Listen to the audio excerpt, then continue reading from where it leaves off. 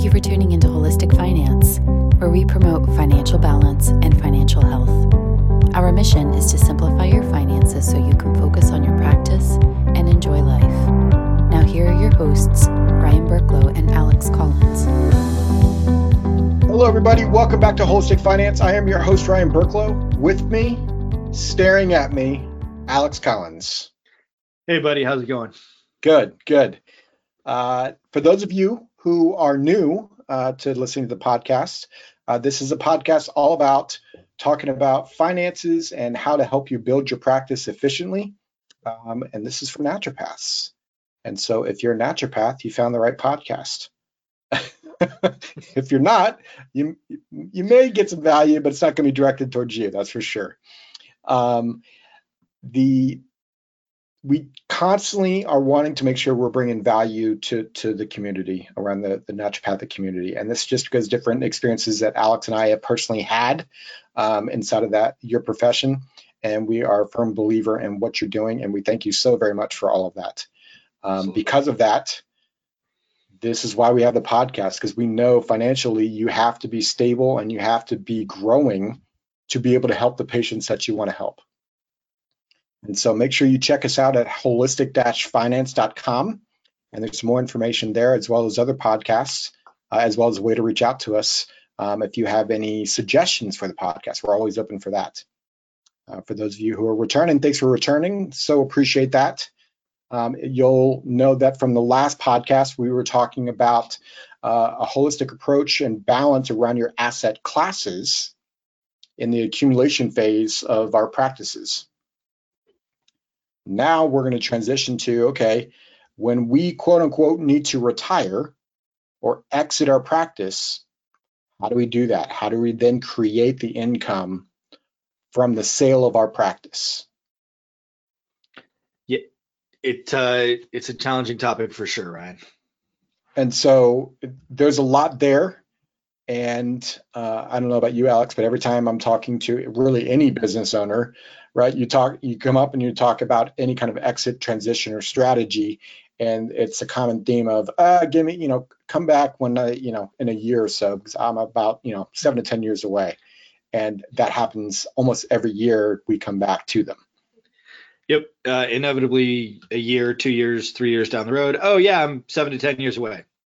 It's always 7 to 10 years away. So, yeah. And it's impossible to predict. It's always the same time frame. Sometimes it's 5 to 7 years. Sometimes it's 7 to 10. It's impossible to predict the future. There's no doubt about that. However, having certain things in place allows that transition to be definitely smoother. Absolutely. And the more that we can think about this and talk about it and explore the options of, okay, what are the possibilities, and then figuring out which one is appropriate and responsible for your stance and your situation, the better off we're going to be all the way around. So in this one, we're going to focus, and we've had a podcast on this before. We've had a conversation between lifestyle and enterprise practice.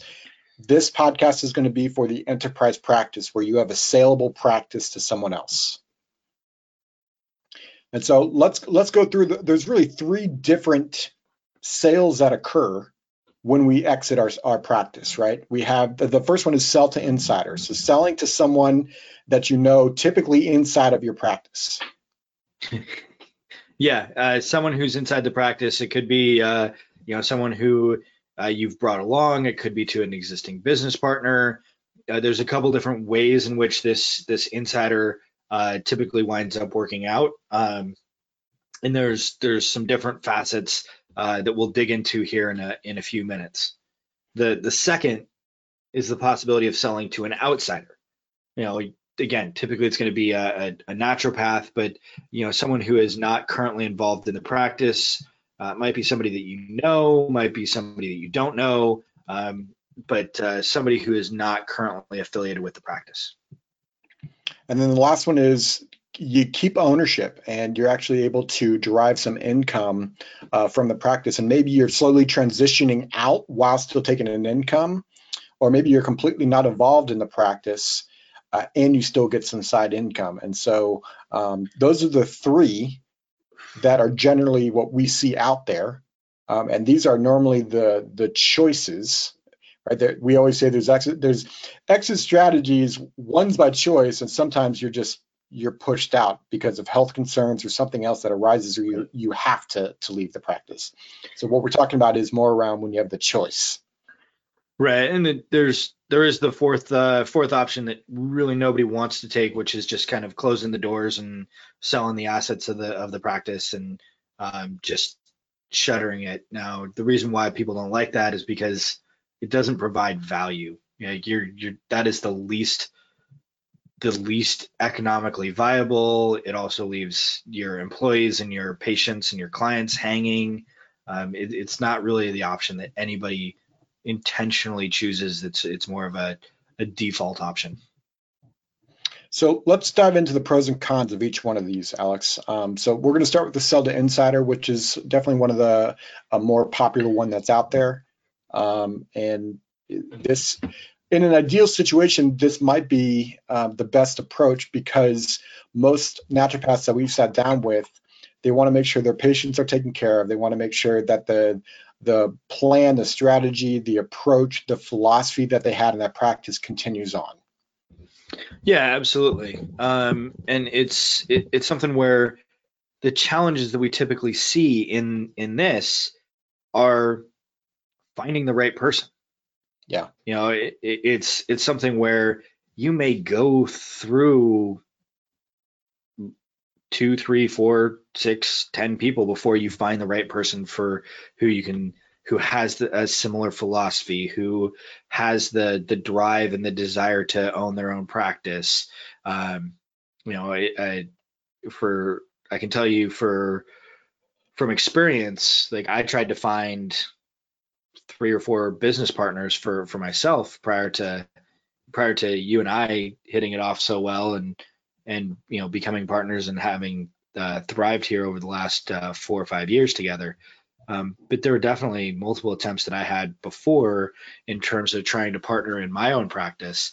It takes time, and it takes a bit of serendipity. Yeah. You've got to have the yin yang to the relationship, and you've got to have almost same drive, might be the wrong terminology, but the same philosophy in what you're trying to build. And that can be difficult because, and what we mean by philosophy isn't, most naturopaths have the same type of philosophy in terms of, taking a holistic approach. It's not that. It's more of the philosophy and what you're building inside of the practice. Absolutely. Well, and then also just being able to communicate and having that good working relationship. There's, the yin yang example that you gave is a really good one, because you can't be too similar. Otherwise, you're just going to fight over control of the practice. And at the same time, you can't be too dissimilar, because you then lose that common vision of what you're trying to accomplish and what you're trying to build. And well, this may be the wrong reference for this crowd. A big shout out and a big thank you to Hal Morris goes out right here. So we got to tell the story, because for the new listeners, they're not medium for the current listeners. So real quick trail here. Alex and I were at a conference one year, and we were not partners at this time. We were just part of the same financial firm. And we started talking about baseball, and obviously I'm a little bit arrogant when it comes to my sports knowledge, and so is Alex. And so I quizzed him one time and said, hey, who was the 1990 Cincinnati Reds first baseman? And he actually answered with Hal Morris. And unless you're a diehard Reds fan, no one really remembers Hal Morris, I don't think. Or if you're a diehard baseball fan, you might remember Hal Morris. But that's where that all came about, and baseball became the topic, which obviously inevitably led to Quantified being formed. So thank you, Hal Morris. Maybe we'll have you on the podcast one day. that would be amazing. So let's come back to the conversation here. So having the right person, that's difficult, right? Finding that person is difficult. And even if you find the right person, oftentimes they don't have money. So how are they going to buy you out? Well, almost by definition, if they're an insider, they don't have money. The one or two Exceptions to that might be if they're already an existing partner, they may have some amount of money. But inevitably, it's a matter of trying to figure out, okay, how in the heck do we fund this? And how in the heck do we create this transaction where we've got the right person, but most of the time they don't have the dollars to be able to just write a check and have you walk out the door. And so it takes a lot of work to try and craft the proper planning to make sure that we're doing the things that we need to do to cultivate that relationship over that mythical 5 to 7 or 7 to 10 year time frame, right? That we talked about earlier. Yep. And that's one of the reasons why we constantly get that answer, is because business owners really understand that it takes time in order to cultivate that relationship and start the transition. And it takes time to be able to get to the point where you transition the ownership. That's not typically an overnight type transaction. So when they don't have the money, that means you have to come up with transition plans and funding of it. And so when you do that, oftentimes you can actually create a double taxation without even knowing it. Well, and we're gonna have a whole nother like this is a much deeper conversation that we're not going to get into in this podcast. This will probably be the next podcast that we release going into this exact funding mechanism. But high level, Alex, why don't we talk about what we mean by how do you create a double taxation when you're selling it to an insider? Sure. And depending upon structure, you might even create a third level or fourth level of taxation. So the first thing that we're dealing with is you've got a level of tax. The first level is for the existing business owner. And so, okay, if let's just use us as the example here. If I'm the existing business owner and I've identified you as the person who's going to be buying the practice, okay, if to a certain extent I'm going to be funding this directly or indirectly, there's a level of taxation on me. Then as I transfer the money to you, there's now a level of taxation on you. Yep. Now, the third level of taxation would be if we have a C Corp, which is a type of corporation. It's one of the potential ways in which to a tax entity, the corporation may wind up having some level of taxation. And then the fourth level of taxation would be if there's a capital gains or a taxable component on the sale of the entity itself. So we have taxation for me, taxation for you, taxation at the corporate level, and then also the possibility for capital gains. As much as humanly possible, we're going to want to try and structure that as capital gains because that's one of the most favorable structures. Yep. But and we'll get into the details like you talked about in our next episode. But there can be a heavy amount of taxation on this type of a transfer. So we're kind of, I'm going to end it sell to insider. I'm going to end it on a segue here of at least a promotion for the next one is sometimes you want to sell your practice to the insider with the lowest defensible value, which sounds crazy if you think about it, because normally you want to sell your practice for the highest value. Well, if you take out taxes and everything, you can see how you're going to net possibly a much lower number. And so there are strategies that employ sometimes a lower defensible value that allows your take home to actually be higher. And so we're going to get into that in our next episode. But it's just something to think about, right? So we just went through several pros and cons on sell to insider, right? Having the right person, taxation, smoothness of the transition, because that's a huge pro. If you know, in our example, if I'm buying it from you and I'm the insider, I understand what's going on. I've even met a lot of the patients. It's easier transition and everything goes smoothly. So that's a huge pro. Well, we also have a good working relationship, or at least a functional working relationship at this point, and we know that there's already an existing give and take between the two of us as far as a functional business relationship. Yep. So let's move on to sell to outsider. And, the sell to outsider, for the most part, and I'm sure Alex is going to go into more details than this because I'm going to oversimplify it, is it's really a transaction, right? Mm-hmm. If I'm out on the street and I run into Alex and I want to buy his practice, I propose what I think his practice is worth, if I could speak correctly. He then accepts and says, okay, great, let's drum up the paperwork, and it's sold. Yeah, the reality is it winds up being a lot more complicated than that in terms of the details of okay, how do we get to the point of being comfortable divulging confidential information, not Right. patient information, but information around the finances of the business, who all is involved in the transaction, how do we actually negotiate this, what are the things we need to do, I's that we need to dot and T's to cross, because it's much better if we dot the I's and cross the T's as opposed to the other way around. But just making sure that we get all the details figured out. But as Ryan said, it is relatively a straightforward transaction of okay, if I'm the outsider and Ryan's the insider, I know Ryan wants to sell the practice.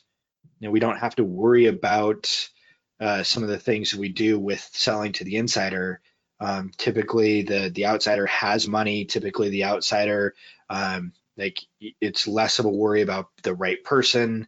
Although that's usually just part of the conversation and part of the okay, hey, is this going to be a good fit? And there's less worry and less concern around the double taxation and trying to find the lowest defensible value. Yeah, and it gets, if we're comparing practices here, if I'm a current practicing naturopath and you're a naturopath and I'm trying to buy your practice, I'm not going to buy your practice if I know that it doesn't mesh well with my current practice or how I currently operate, right? So there is a semblance of that's naturally going to happen. You're naturally going to do that. Now, I'm going to go for the lower valuation. You're going to go for the higher valuation. Thus, that does bring its own fun stuff into that transaction. But as long as we're on the same, as long as your practice is similar to mine and there is some sort of transition period, then oftentimes that can work. And it might be simpler than trying to train, hire, and sell to a current insider.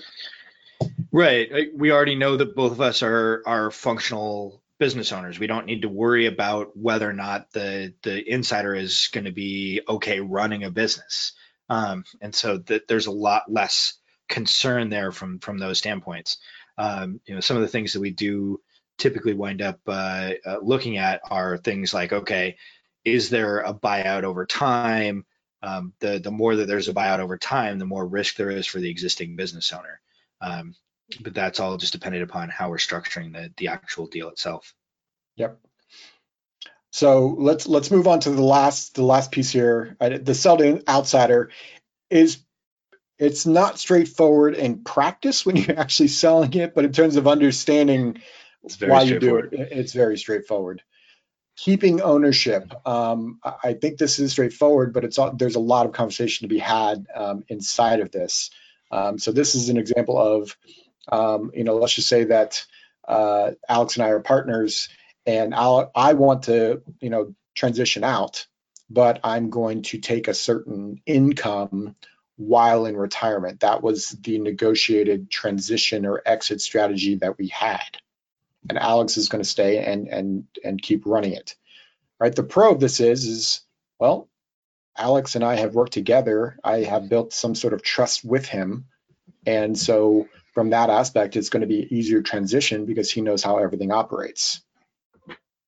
On the flip side, if Alex starts to do bad and my income goes lower because of it, or he has to pick up the phone and say, hey, I know I promised you 50 grand a year, but I can't do 50 grand a year because my sales are only X. So I can only do 25. Now I'm upset because I got used to 50.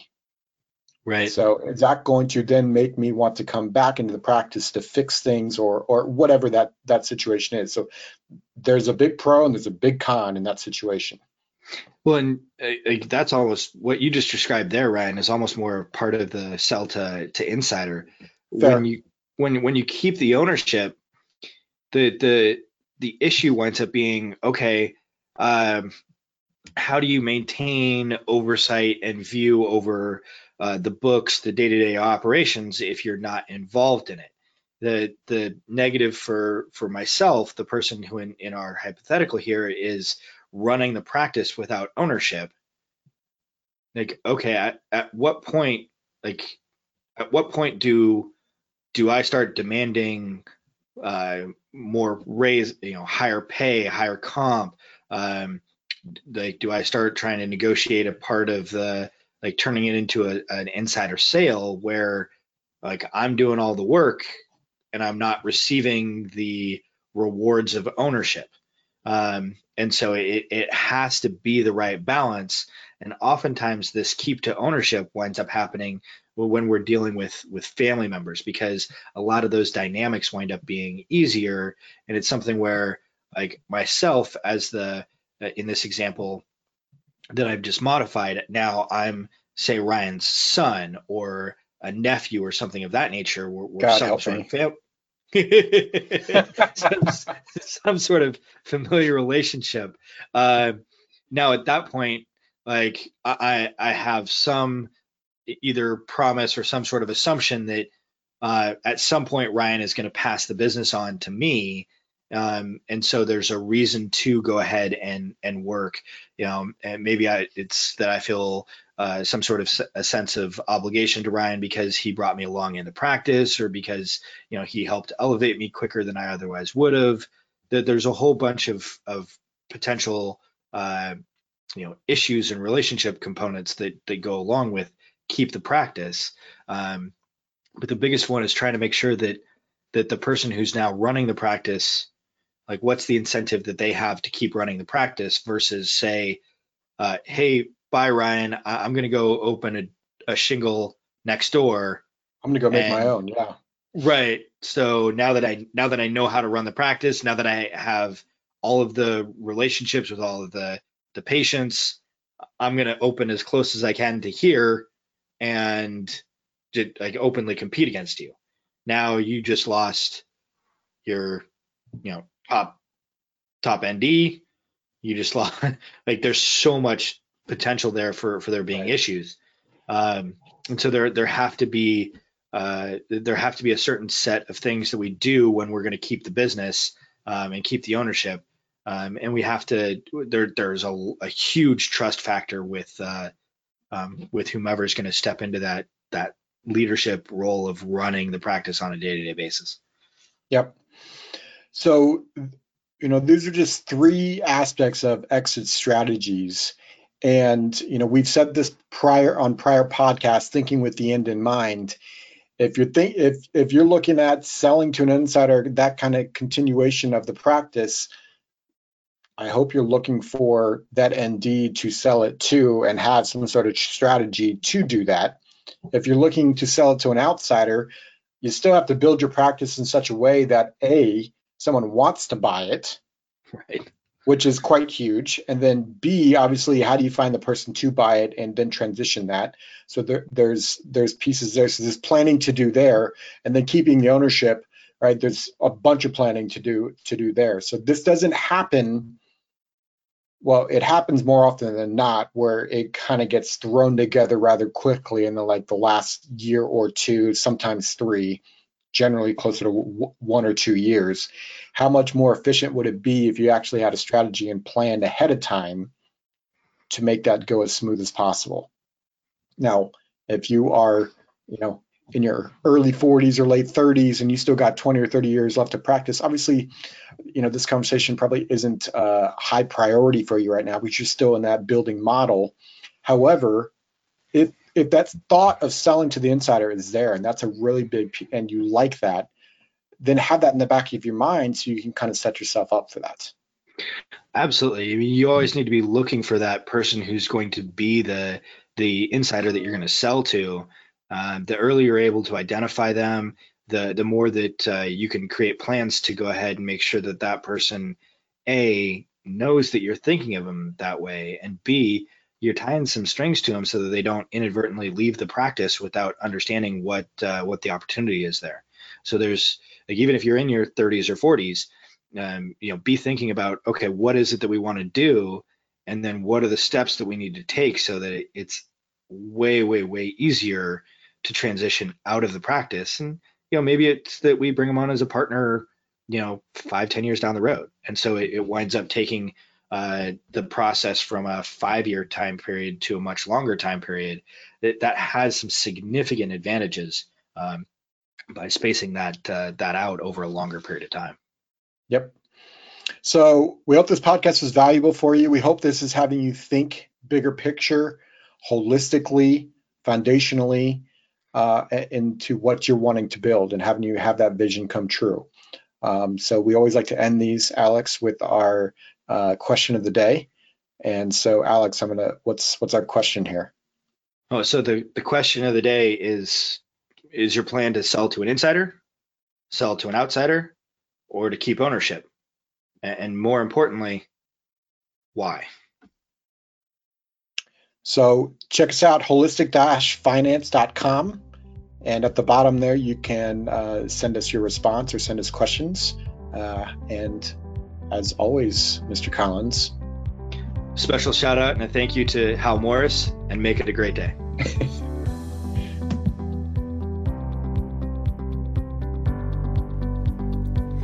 This podcast is for informational purposes only and is not to be construed as tax, legal, or investment advice.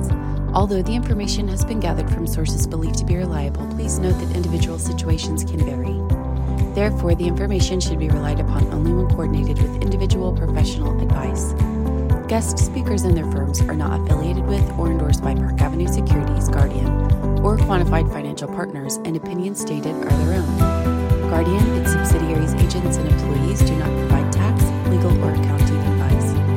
Consult your tax, legal, or accounting professional regarding your individual situation. All investments and investment strategies contain risk and may lose value. Brian and Alex are registered representatives and financial advisors of Park Avenue Securities, LLC. OSJ 333 North Indian Boulevard, Claremont, California